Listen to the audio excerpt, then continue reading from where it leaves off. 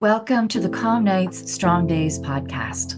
With over 30 years in the health and wellness industry, I've realized there's no one-size-fits-all solution for sleep and stress resilience. What affects one person's sleep and ability to handle stress is different for each of us. The stage of life you're in, work and home stressors, your DNA, genetics, upbringing, social life, and more all affect how your body handles stress and your quality of life. Join me as we explore a variety of tools, strategies, and solutions I've employed with clients over the years in solo episodes, as well as insightful interviews and experts. Together, we'll unravel more pieces of the puzzle, empowering you on your journey to calm nights and strong days. So let's dive into today's episode. All right, everybody, welcome to the Burnout Expert podcast. Today, I have with me Dr. Tonia Winchester. She is a naturopathic doctor that turned towards neuro-linguistic programming, NLP, as a master coach and a practitioner. She has over a decade of experience in the field, and Tonia knows how to, it's more than that. It was 2007 that you became a naturopath. So more than a decade in the field. Tonia knows how to transform people's lives using cutting edge brain-based techniques. Now, this is super cool, and we'll dive into this at the end once we really learn about Tonia's story and why she even added the NLP into her naturopathic practices. So with Tonia, she says goodbye to burnout, insomnia, stress, anxiety, pain, and fatigue. Tonia guides her clients through this really powerful breakthrough process that clears their past and helps them make sustainable, positive changes in their health and beyond. The results is a stronger connection to yourself, more self-love, which many of us don't give ourselves enough, even though we think that we are. A lot of self-worth and value, ultimately allowing her clients to create exceptional lives for themselves, their families, and their communities. When Tonia isn't changing lives, you can find her getting lost and found in the forest, salsa dancing, and turning paper into pretty things. Definitely check out Tonia's book. We'll give the links to all of this in the show notes, and we'll talk about it at the end. So Tonia's book, Smiling in the Shower, where you can really start your own journey to be a happy and energized life. All right. So Tonia, welcome to the Burnout Expert podcast. Thank you, Andy. I'm very happy to be here to share my story. Yeah, absolutely. And I do feel it's so invaluable for people to understand your burnout story, because we need to understand that you can have certain tools in your bag as well and still be experiencing burnout. That doesn't mean that those tools are invaluable. They are. There's just so many pieces in this puzzle, which is why so many people get frustrated if they're going to one professional for something and still bumping into roads and not making headway. So this is such an invaluable story. So let's start with you diving into the stressors that happen before your burnout, because there's always stress involved, and this always happens before your burnout. So if you can give us a summary, not even a summary, you can go into detail about the stressors that were occurring personally, professionally for you before your burnout. Yeah, and I will say that I have been in burnout more than once in my life. I will share the most recent story though, and leading up to it. So let's go back in time, maybe 7, 8 months before I was deep in the burnout. So the first thing that happened was I got COVID. And interestingly, I put my book out into the world, and then 3 days later, I tested positive, and God, did that knock me down. I was so surprised. I take care of myself, and I think I do a good job taking care of myself, my immune system. And I was knocked down. And it was, there was one moment or one morning when I woke up and maybe 2 weeks after testing positive, and I just had this copious nosebleed and my back spasm. And my husband came into the bedroom to kiss me goodbye. And I was just like, I just can't. I just, I felt like I was at this physical rock bottom. So anywho, I recover, and it takes a long time for what felt like my brain to come back online and my energy to come back online. So heading into the next several months that ended up being the stressors, I felt like I was already at a depleted place. My tanks just weren't getting refilled, even though I was back to good habits and taking care of myself in a way that normally would be good and adequate for me. Then my dad died. And then my grandpa died. And then my uncle died. Wow. And then my sister's father-in-law died. And I'm missing one. There was 5 family deaths within about 5 or 6 weeks. Like, it was, of course, the most significant being my dad's passing. And yeah, it was a very intense summer. And so I went into a little bit of a hole and did the bare minimum in terms of my day-to-day existence. This is sort of August of last year. And then I realized, like, oh, my lease at my office, at my naturopathic office, is due, like, it's coming up at the end of this calendar year. I need to let them know if I'm keeping the space or if I'm letting go of the space. And so I email my landlord, like, I'm so sorry, my family's been going through a lot this summer. This is right around the time where we would, renegotiate if we're wanting to move forward again. And he's like, actually, you missed the deadline. It was end of June, which was when my dad had passed. And so we're willing to make an exception and give you another week to decide, kind of thing. And then there was all this pressure that I put on myself. I had built this amazing space, this amazing team. My friends worked with me. My clinic mates were some of my closest, dearest friends. And here I was trying to make this decision for my own well-being, but also trying to take care of all these other people. And that's a big factor for me in my burnout patterns, is like taking care of others in a way that might be harmful to me. And I made a decision to let go of the office, and I let these 3 beautiful humans know. And you have good friends around you when they're like, wow, like, this is an amazing thing you're doing. How can we support you? So holy, that was an incredible moment with these people. So now it's September, and I've got 4 months to sort of wrap everything up. And I would say those were the factors leading up to it at this point. Yeah. So let's dive into this a little bit, because you said that COVID was the kind of the start of this, but you skimmed over that you just released a book. Yeah. So I'm understanding there's no stress in releasing a book, or that might have been a little stressful. Catch. Right? So this is the thing, is we often think of this one big thing. Yes. But there's always so much before. Yes. And so you were running a practice. Yes. You had people under you. Yes. And you were also writing a book on top of that. And I'm assuming that I believe this is your first book. Yes. Well, I wrote a children's book, but this is my first adult nonfiction book. Yes. Mm-hmm. And with that, there's so much to learn.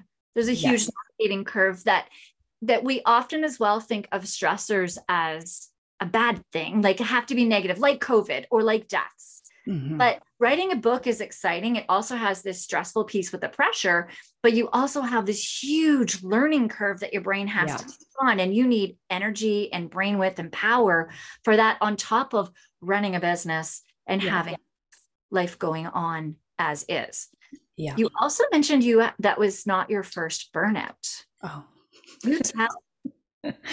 Well, as you're astutely making this observation about the writing of the book, I would say that the fall before, so I got COVID last Easter, The fall before that would be another period of burnout. And I remember, I was just thinking about this morning leading into our conversation.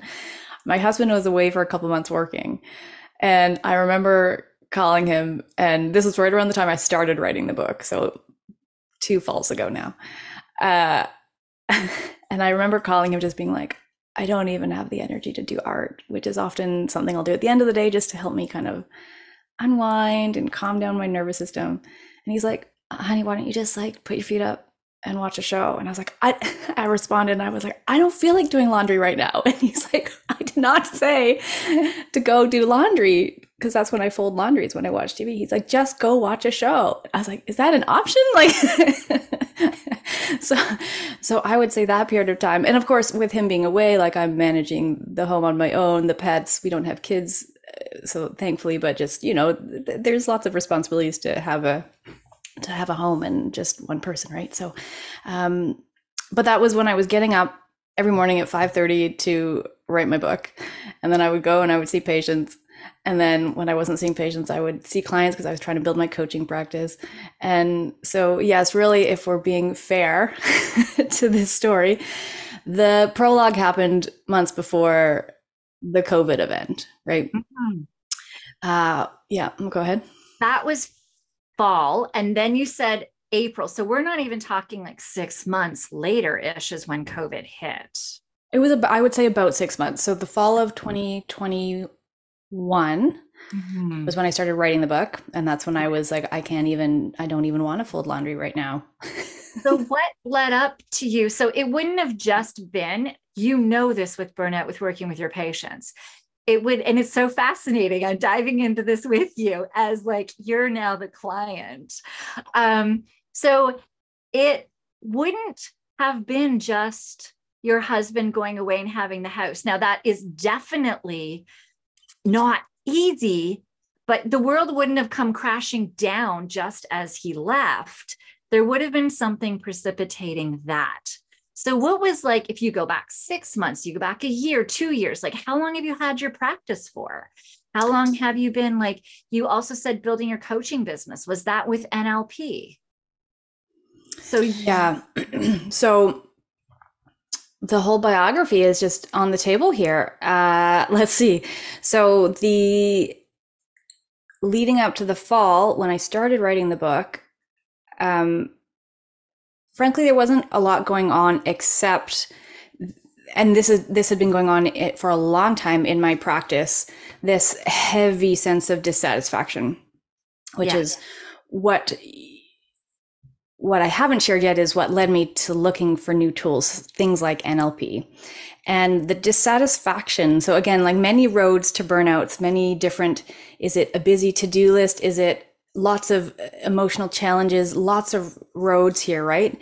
And not to say that I'm chronically burnt out. I don't want to give that impression, but there are phases where I'm saying yes to too much. And this dissatisfaction piece is, there was I'm going to say years where patients would come into my office and they're looking for a new lifestyle plan. They know that they don't want to go and just get medications to have whatever symptom they have, to make it go away. They want to actually change something about what they're doing to get a different health outcome. So they'd come into my office, we would do our initial interview. We would put together, they would agree on a plan that they would go forth and carry out. And then they would come back to me and they'd be like, I always make fun of this, but this is my memory of it. Eating my broccoli is hard. And I'd be like, what do you mean? What do you mean eating your broccoli is hard? Like, it's one of the easiest, most low reactive foods to consume. Like, what? And this is a metaphor that people were just finding really challenging, the things that they knew they needed to be doing to take care of themselves. They were just finding those things so hard because they weren't habits yet, right? They were uncomfortable things that they were trying to implement in their life. So they were hard. And they would come back to me having not done the plan. And so then they haven't got the result because they haven't, taken action. And this was heavy on my heart for a long time. Like, all I want to do is help people have a better life, and these people aren't able to do it. And I was just like, what is going on? And thankfully I have the type of mind that gets curious about these types of things. And I'm like, well, what is it that's like, how do I work with that moment in human psychology where they wake up that day and say, yes, today's the day I want to take care of myself.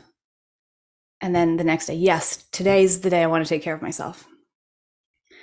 And so that dissatisfaction, which was heavy in terms of my energy, it was an energy drain, I'm going to assert, led me to look for options. How can I work with that decision-making place in the unconscious mind or the conscious mind where it's like, yes, today is the day.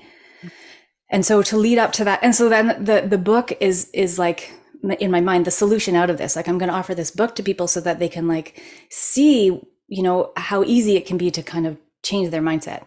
So so the book is a culmination of this pain in my practice where like people just need to wake up and be okay eating their broccoli and have that be easy. Right.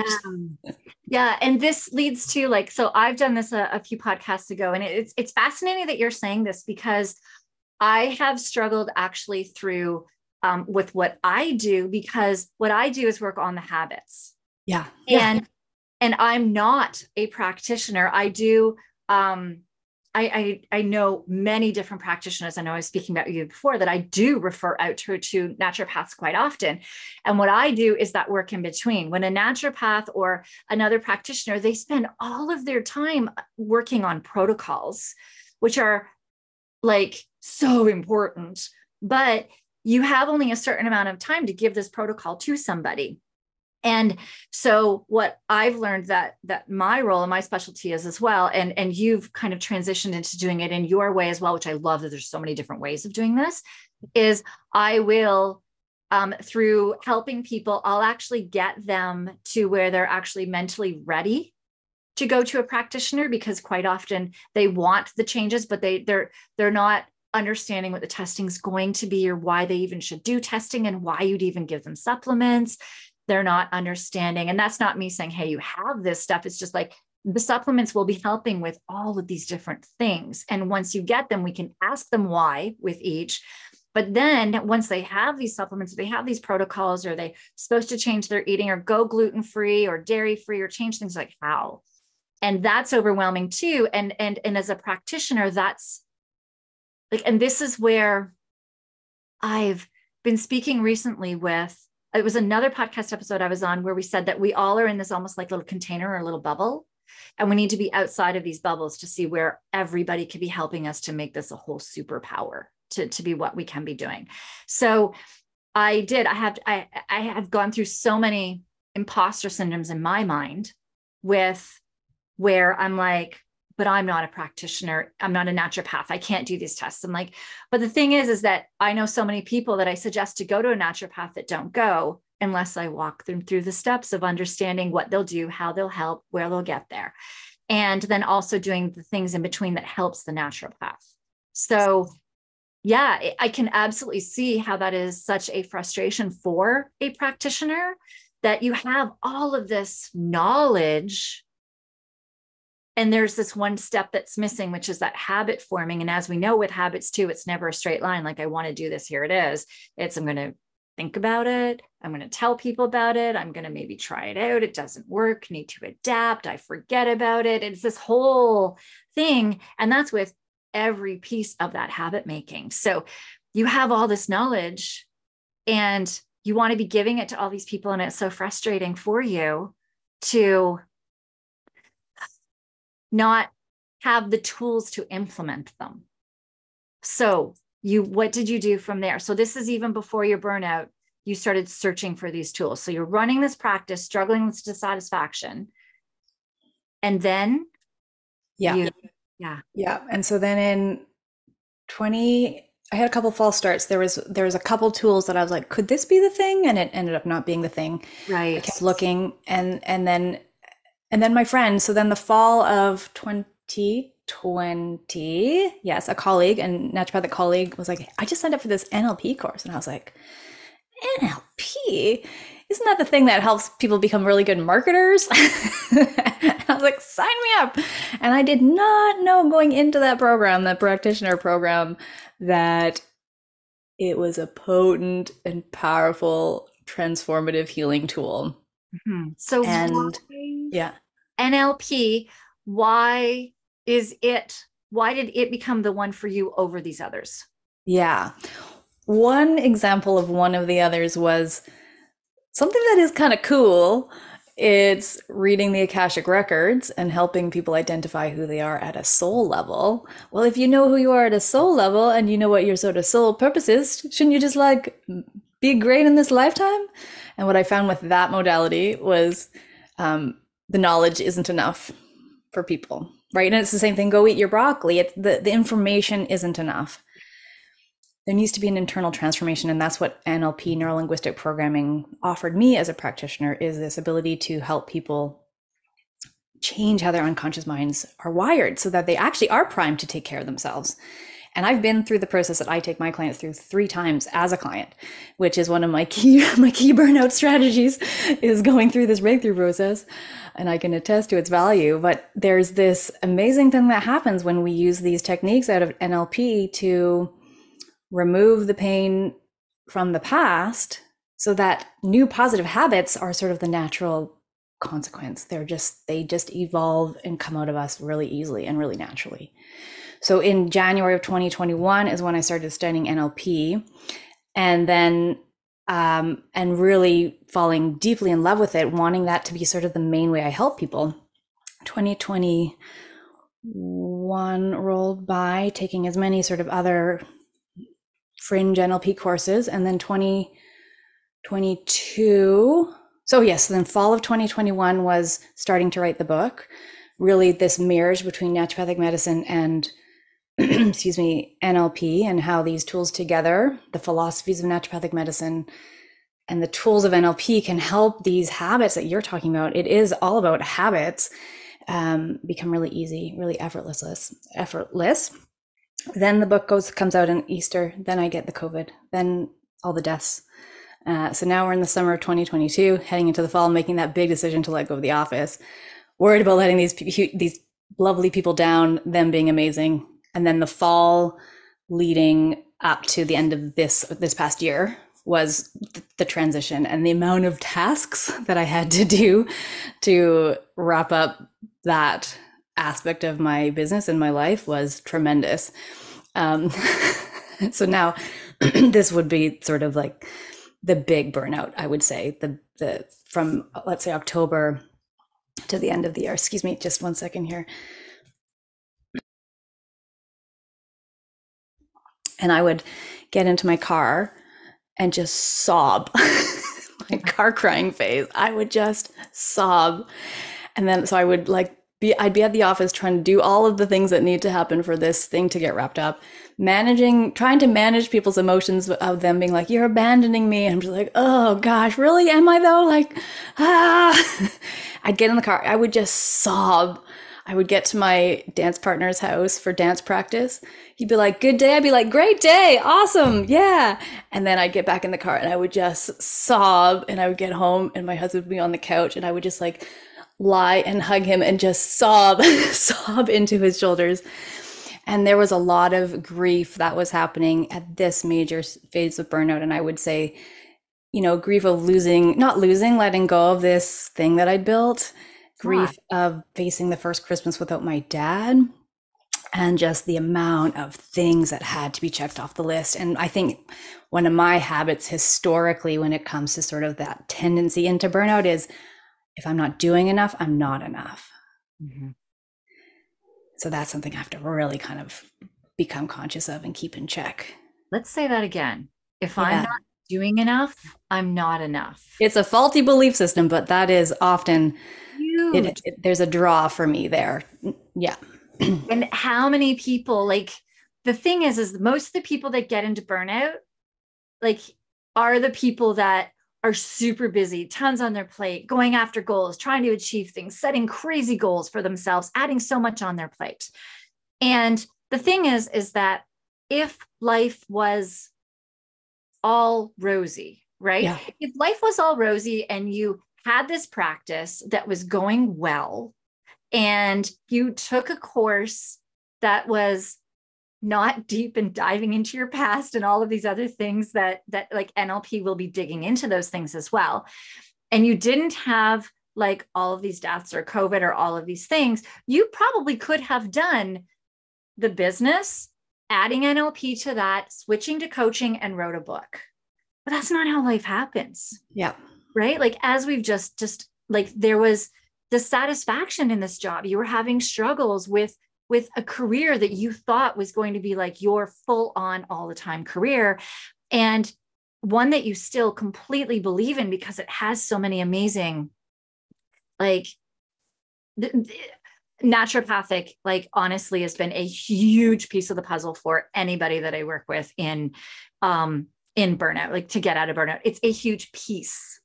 But the thing is that, as you're saying, they need to understand how to implement it. And then all life throws all of these other things. And there's one other thing you said I want to dive into is with NLP, it removes pain from the past. Now, when I had one of my coaches, just, this is a business coach, he's like, oh, everybody has childhood trauma. I'm like, no way. I'm like, my childhood was fine. I was middle class, lived in, like, money wasn't a stressor in our life, had dinner at 5 o'clock every night. Like, it was the four of us. And I thought it was great. And as I started later on uncovering things, I realized I had actually just blocked some things out from my childhood. And I started realizing that, like, even myself, as good as a parent as I'm trying to be, I'm still going to make mistakes with my kids. So I've already got them set up with a therapist just in case I do screw up, or when I do screw up, that somebody can help them. Everybody's always trying their best, but we still do have traumas. Yeah. So can you expand on this? Like, what types of pains from the past? Yeah. So, excuse me. Mucusy today. Well, this is part of it, I guess. That's where I'm at.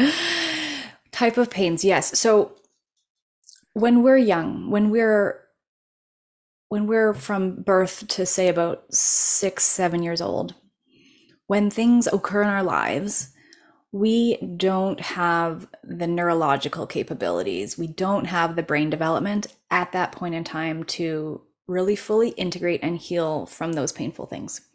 So the unconscious mind just stores them and keeps them. And it's almost like there's this filing cabinet.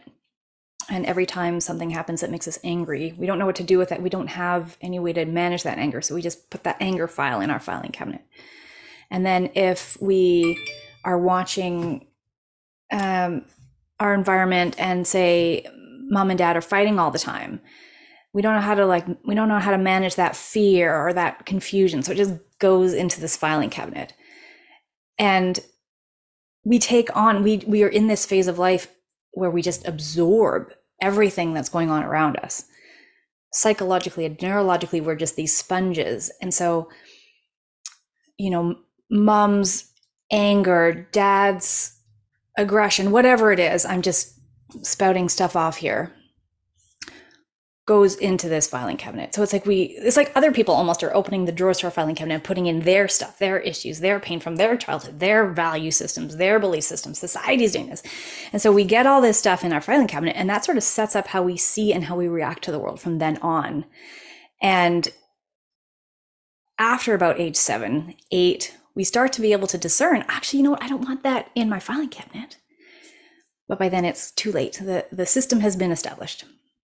So then we go through life and we, if we hear a certain tone of voice, it is going to trigger us back into our own sort of fear response.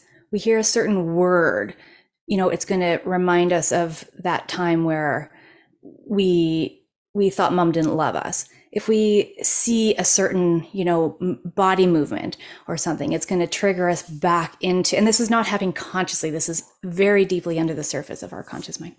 So it triggers us back into the memory of, when dad hit mom or whatever it was, right? And even if we look back at our childhood thinking like it was fine, like there were most likely times where you as a little one didn't feel like you were getting the love that you wanted in the way that you wanted. And that in itself can be considered a trauma. It's in the filing cabinet. So what NLP does, to answer your question, good, is offers us this really unique opportunity to use something called timeline therapy. We go back in time in our timeline and we get to change how we remember these events. The facts of the story stay the same. somebody did this, they said this, they behaved this way. The facts are locked in time, but what we can change is our interpretation of those events. So we can actually swap the emotional charge connected to those stories for what we call learnings, which are things that will improve us in the future. So we can swap out. There's this beautiful exchange that happens in this way that's non-triggering, non-re-traumatizing. We're not associated into the memory. We're floating up above the memory so that it is a safe and gentle way to say, let's offer you this opportunity to get what you need to learn now as an adult, or now as someone who has the brain development, the capacity to actually integrate and heal from this. What do you need to learn to let go of this emotion? And like I said, I've been through this process 3 times. It's one of my personal development and healing tools. Seeing clients, I am still blown away that they'll be like, oh, the emotion's gone. Like, it still feels so magically, or it still feels so magical when I ask them, so where's the emotion now? And they're like, what emotion? Like, it's gone. And so now these stories of the past that had previously sort of set up this reactivity for us in how we see the world and how we respond to the world, now it's like, oh, I walked to the store. There's just this neutrality about it. So we clear what we call the big 5 emotions: anger, fear, hurt, guilt, and sadness. Then we go back and we take the emotional charge out of very specific events, traumatic events, significant emotional events. And then we work even more specifically on limiting decisions. So something like what I just brought up, like, if I'm not doing enough, I'm not enough, right? That's a limiting decision that at some point my unconscious mind decided to believe and to practice and enact. Mm-hmm. And it's not true, and I don't need it to be true. So I can go back in time and I can swap out that belief for the learnings that will help me, be more proactive in the life that I want. Yeah. And I want to just add something to that as well, that when we think of traumas, we always think of negative, but it can actually be positive things as well. Like, sure, it can be where somebody's always praising you, and like you put so much pressure on yourself to be good that you have to actually get perfect on things, or be above and beyond on things, that you'll feel like a failure if you don't get to these accomplishments that you feel were placed on you, even though people are like, you're so smart, and that can get into somebody, and that can actually create a thought pattern that affects you. Or, as you're saying as well about the busy part, seeing your parents all the time working a lot, like they're just always working, and they're not necessarily spending time with us, which we as a child don't like. But as an adult, sometimes we still get into those patterns of feeling like, oh, well, we're not accomplishing things if we're sitting ever. That's right. Just watching a show, like, that's not enough. Right. Because they're always like, oh, you're lazy if you're sitting there. If anybody says that, oh, you're lazy, why don't you get up and do something? And that person is never ever sits or never takes their time. Or you see somebody that is constantly working in your childhood, you just feel that that's how it should be all of the time. Right. And we set these goals, and that gets us into this wheel and this trap as well. So we don't always have to think of the negative. It's so true. Positive too. Yeah. As kids, as those, that sort of 0 to 6, 7 window, we will prioritize attachment to our caregivers above anything else. So what that means for us is that we will adapt our behaviors, unconsciously, of course, to make sure that we get the love from them. So whatever behavior we have practiced, that then we get that response of this, oh, now mom's hugging me and holding me, or now I'm getting the smile from dad, or whatever it is, we will keep those practices as habits into our adult life. Yeah. And the pressures that we can put ourselves as adults as well. And until we have worked through those, I know I've worked through some, not through NLP, but something that sounds very similar. And I know something that happened a couple of years ago that I was so affected by, but it's because I was still having patterns of a child where I felt I didn't have a voice, where as a child with, I trying to just figure out what I can disclose or not. Because we are talking about personal things here too, that just, so just my voice wasn't heard as a child. Let's just say that. So as a child, I didn't feel like anybody heard anything that I said growing up. And so I haven't felt like I've had a voice. And once I worked through that, it's been phenomenal. Seeing the switch even in my business and how I express myself to people and what I will say. And it's okay. Like I do have a voice, not in a mean way, but I have a voice to say like, hey, I need to step away from this situation now. Yeah. Because as a child, I didn't ever feel like if I had to feel like I had to sit there until the very end, until it was done, instead of saying like, whoa, I need this boundary here. I need to walk away now. I don't need to be spoken to like this. So it's been fascinating how that can affect you as an adult. Yes. And going through all of that. So, so NLP, how does it help with habits? So if you have these clients like broccoli, how would it help with a broccoli habit? Yes. The cleanest example or way to describe this, and the links that I've sort of realized both in my own journey on this earth, trying to take care of myself and with the patients and clients, is very commonly when there's that struggle to do the thing that they know is going to sort of help them get the outcome that they want, the health outcome particularly. If there's struggle, if there's resistance, if there's the stuckness in the old habits that are not giving you the result that you want, it's because at some level, deep down, there is some sort of belief or decision that them doing those things, they're not worthy of that thing. They're not worthy of the benefits that come of that thing. And that's where I was.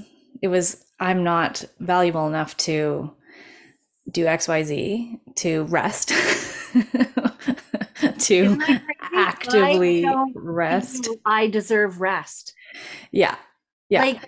But how many people that are listening to this right now feel guilty if they sit down? Of course. Yeah. Right? Like I have first responders that have worked a 24-hour shift and feel guilty going home and going to sleep because their spouse, understandably, I am a first responder's wife, that their spouse has taken on all of the duties of the house the last 24 hours or however long the shifts are. Some of them are doing 24 hours, that they feel so guilty that they don't sleep. Yeah. Like it's amazing how our brains are wired. Isn't it so amazing? Oh my goodness. And the cool thing is that wiring is a learned behavior. And this is where the grace of NLP and other modalities comes in, is anything that's a learned behavior can be unlearned. Yeah. If we work appropriately with the unconscious mind. And then that's when we can actually change that pattern. So yes, the belief now is I do deserve rest. And I can see the benefits of that rest when I take care of myself and I act. I call it active rest. Yes. It's not about sleep necessarily. It could be. But for me, like I need periods of my day where I sit and literally watch the wind in the trees. Mm-hmm. There's nothing that's getting accomplished in that 20 minutes of time. I don't get to check something off the list, although I have put it on the to-do list as like as it should be. But I don't, at the end of it, I haven't done anything, right? I don't get to be like, look what I did, world. I don't get that. But that 20 minutes of me watching the wind in the trees is so regenerative, so recuperative, so restorative, that then I can take that newfound energy and that creativity that I get to tap into and put cool things into the world that help people. So the switch of previously, no, I'm not valuable enough to rest, to take care of myself in that way, is different now. No, I'm worthy of that. I'm valuable for that. And that's an important thing for how I help people. Yeah. Right? It's that sort of self-ish becoming selfless. Yeah. And that's the thing, is where we feel that prioritizing ourselves on the bottom is actually helping others. But when our battery's drained, when we're short fused, when we're, not able to think, or I used to, with my husband, I'd say like, he's just going in circles after his blocks of shifts. and he's trying to get his to-do list done. He's like, I'm going to get it done and then I'm going to rest. And I do this as well in the office where I'm like, no, I need to get all these like posts written, or these like for podcasting, I need to get all the show notes and everything edited and all that. And some of this is creative work. Yeah. And my brain's not thinking that I can't put any of it together, but I've learned now to actually stop when my brain's not working and go walk away, go for a walk around the block, go and do something. If you're at work and your brain is so like, go to the bathroom at work. Like you can, you know what though, first responders can't always, but when you can, just even say you're going to the bathroom, because most people don't question that one depending on the role. But even if you can, like, get somebody, if you're holding point for something as a first responder somewhere, if somebody can relieve you to go to the bathroom just for you to go clear your head, if you need to go for a walk, like change. If you're inside, go outside, outside, go inside, like change your state, change your area. And you'll find that you'll just be able to go back to the situation with more newfound energy. And that's when like I'll kick butt. Or my husband, as you were saying too, you put it in your calendar. When my kids were little and my husband did have his days off, were usually kid days, like he was on them and then I was in the office, and he would feel guilty if I'm upstairs in the office and he's napping on the couch. So we started putting it in his calendar. That was nap time. And that's when the kids either read or did things. And then eventually became tablet time and stuff. And our kids know they're not 10 and 11 now on a weekend. We say, we're going for a nap. and the boys are like, oh, can we go on our computers now? Like they know that they go and do something on their own during that time. And it is. And my kids are learning that naps are okay during the weekends or whenever we can. And they can or don't have to if they don't want, but just having that quiet time and something there is important. Is important. So if we're to look at this now, like this is so fascinating because your view when you first came in was, I had COVID, I got burnout. That was your story. But now we're diving into this and we're seeing the story was you practicing, like going to school, practicing as a practitioner, getting a business set up, bringing on employees, building this whole entire business that you feel is going to be the rest of your life, and realizing that there's something missing in it, trying to work through that, then trying to figure out what is the missing piece, taking different courses on top of running your business. And then from there, you're also writing a book now. And then you had COVID, and then you have all of these losses. And then you give up this business, which is another loss. That is a huge, it was a future that did not come to fruition for you, that you're changing and you're making that conscious decision, but it's still, we have these things, fear of failure or ego and pride always kick their way in these things too, that we have to work through to get out the other side. That you've had so many different stressors, mental stressors, physical stressors in there with COVID, that it does make sense now why you hit into burnout. Yeah. You know, and you know, going back through those 5 or 6 years that this story takes place over, I wasn't burnt out every single day of those 5 or 6 years, right? No. There's certainly this November, December was the crux of the intensity. The car crying phase was for sure the intensity. But it was a culmination of so many things over the years that that I didn't have the foresight to anticipate, acknowledge, manage, cope with, strategize around, and let heal. Right. And hindsight's 2020. Exactly. Foresight is what? Like 0, pretty much. Right. Like the thing is that when we have a burnout crash, that is when we often go back and start piecing the history together and start realizing, oh, this was showing me signs then, and this was showing me signs then.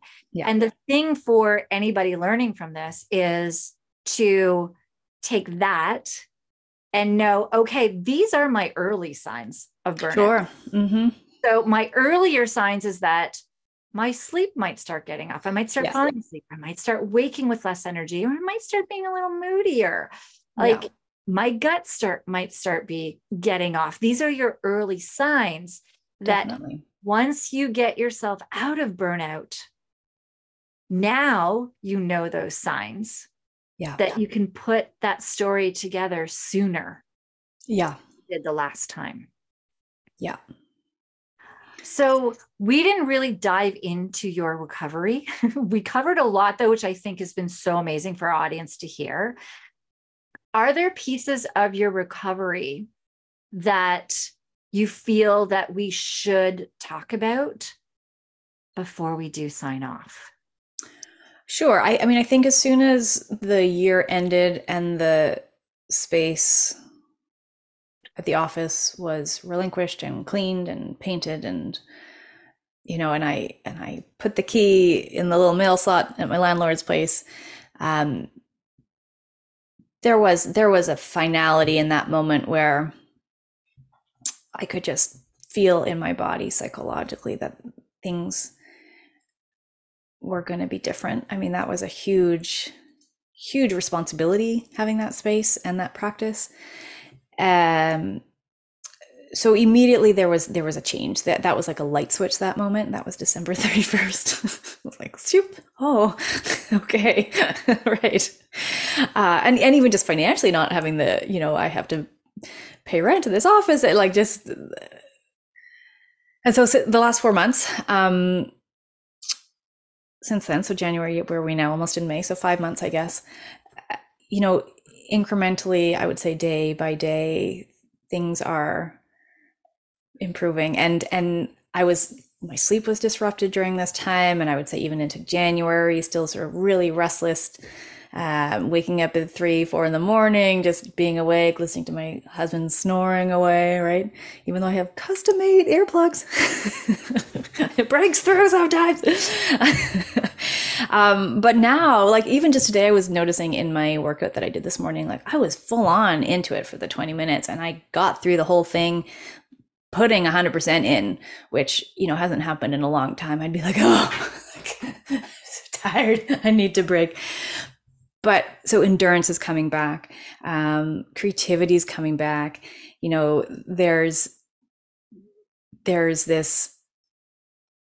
There's something interesting, I would say, in the last 6 weeks that's happened is this desire for the first time, not an obligation, but a desire to take those moments of active rest that I was talking about. Amazing. Where it's like, yeah, I want to lay for 20 minutes with my legs up the wall, doing absolutely nothing. And I look forward to those times now, where before it was like literally something on my to-do list. Like today I'm going to do this because I know it's going to be good for me. But now it's like, oh, I'm actually, because I'm deriving the benefits from it. So yeah, I would say 5 months into the recovery of this story, not every day's perfect. Mm-hmm. Just for people to hear that, you said 5 months into your recovery, and you're not fully recovered yet. Like we need people to understand this timeline. And you're a naturopath. Yeah. Who I'm not sure if you had some gut issues flared up, but you know how to deal with them before they get really big. With hormonal things, when they start flaring up from stress, what to do with them. Yeah. Know as well from all the NLP stuff, what to be diving into. And it's still taking you, because how many years it took you to get in? 5 months. You're seeing that way out now. Yep.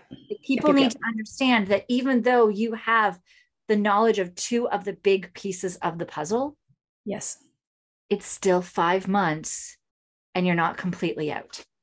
Yeah, I'd say I'm at 85, 90% out. And it is a journey. And we do, you alerted earlier that we want things to happen in a straight line, but it's never a straight line. There's this bumpy road of recovery. And every day, the sort of looking ahead at the day, how am I going to nurture myself today? How am I going to really make sure that I get the rest that I need? What can I take off my to-do list. My NLP coach just the other day was like, cut your to-do list in half. And I had this visceral, like, I want to vomit at Yeah. that consideration. I was like, oh. She's like, Yeah. cut it in half. And I was like, I can't. She's like, just cut your to-do list in half. And so I did. I like crossed things off. And my one of my sort of loops in my brain, I call them open loops, where there are things that are on my to-do list that have been on my to-do list for months or years, like finish this course that I signed up for, 2 years ago, or like finish this sketchbook that has one page left. And that stuff eats up brain energy for me.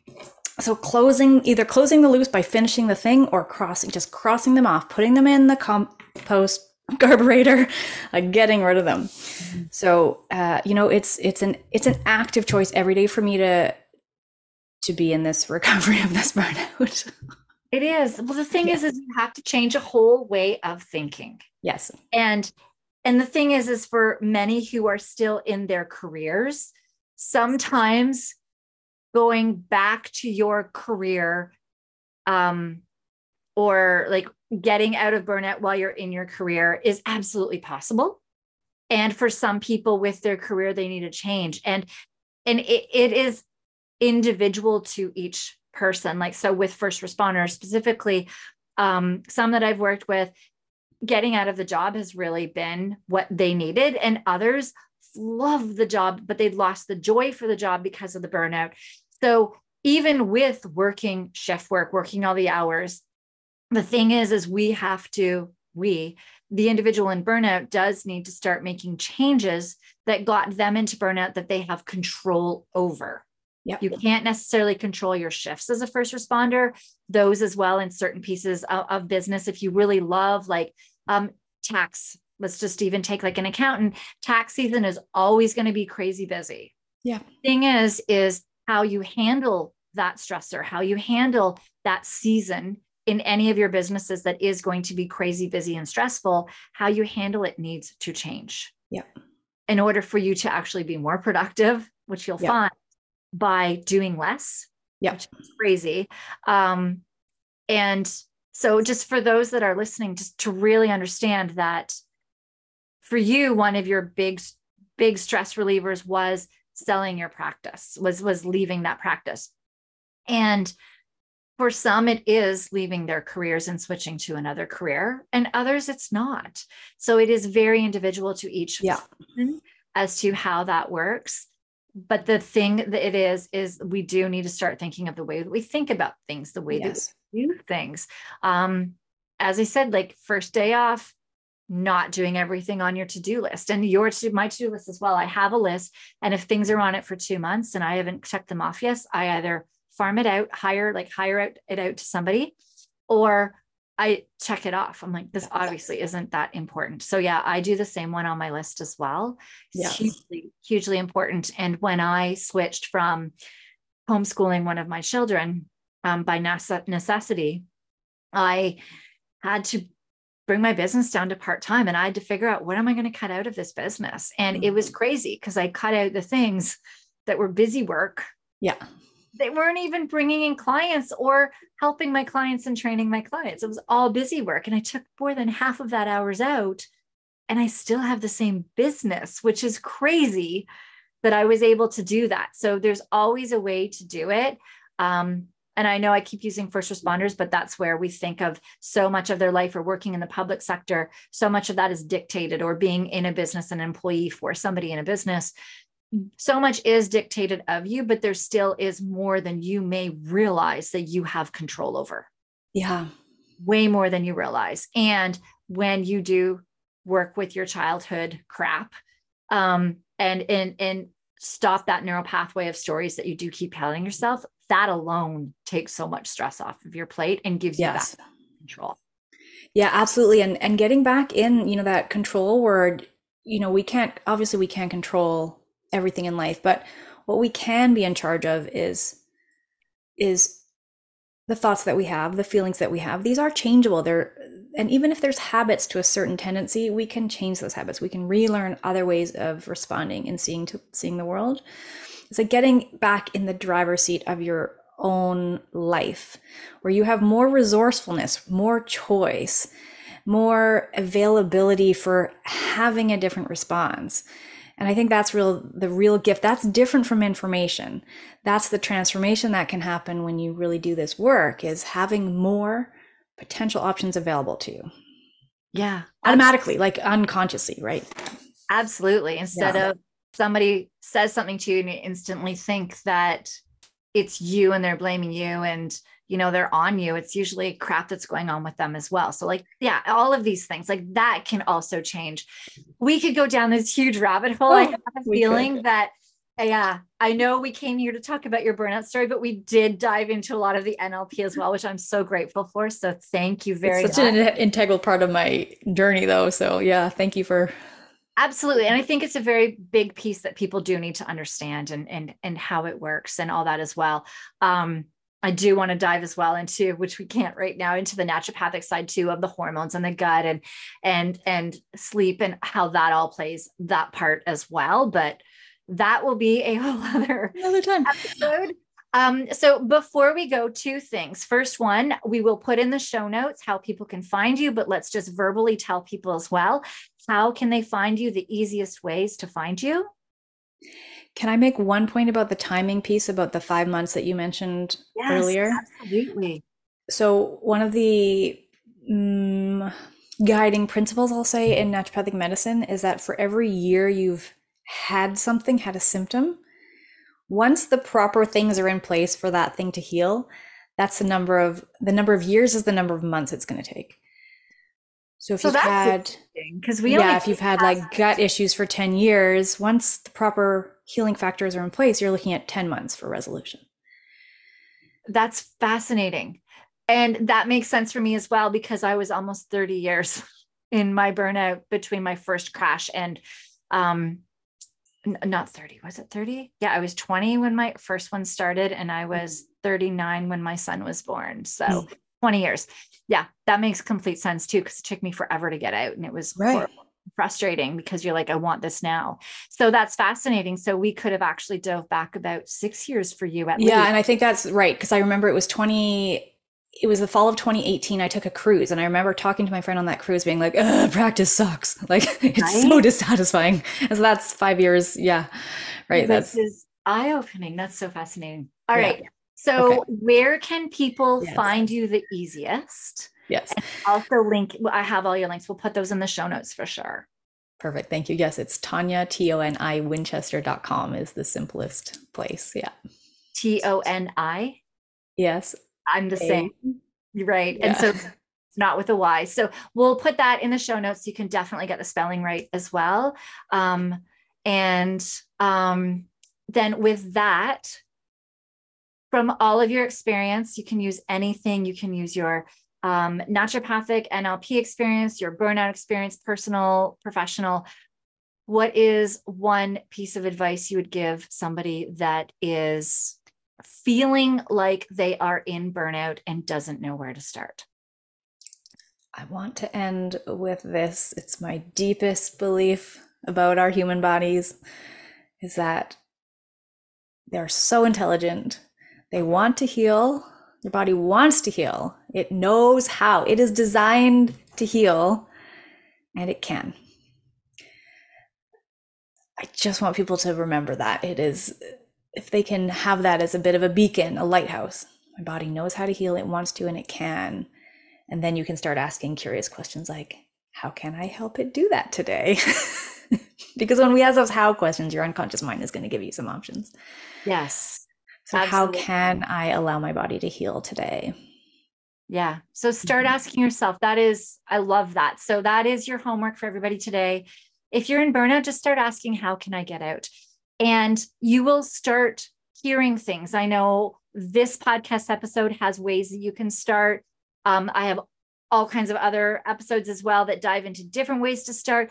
Find the way that resonates with you, as with habits, which we spoke of today as well. Sometimes finding the simplest thing. So even if it is that you take 5 minutes in the morning to just sit, and that's okay, then that is your first step. It doesn't have to be going to the naturopath, going to the NLP practitioner, coming to me. It doesn't have to be those bigger steps. Find a step. And then once you've done that step, you start asking yourself, okay, what's my next step? And it might be another small step. Eventually, you'll be ready for the bigger steps, and every step counts. Yeah, 100%. Amazing. All right. This has been absolutely amazing. I know we could go on forever on all of this. So thank you so much for being here with us today. And for everybody that is listening, thank you for being here. My links as well are in the show notes. You can join my mailing list. I have my burnoutexpert.ca. I'm in Canada. That's the CA. So burnoutexpert.ca is where you can find all of our podcast episodes, how to get on our mailing list. If you have any questions, reach out to me. I am more than willing to answer them for you. Thank you very much, and we will see you in the next episode.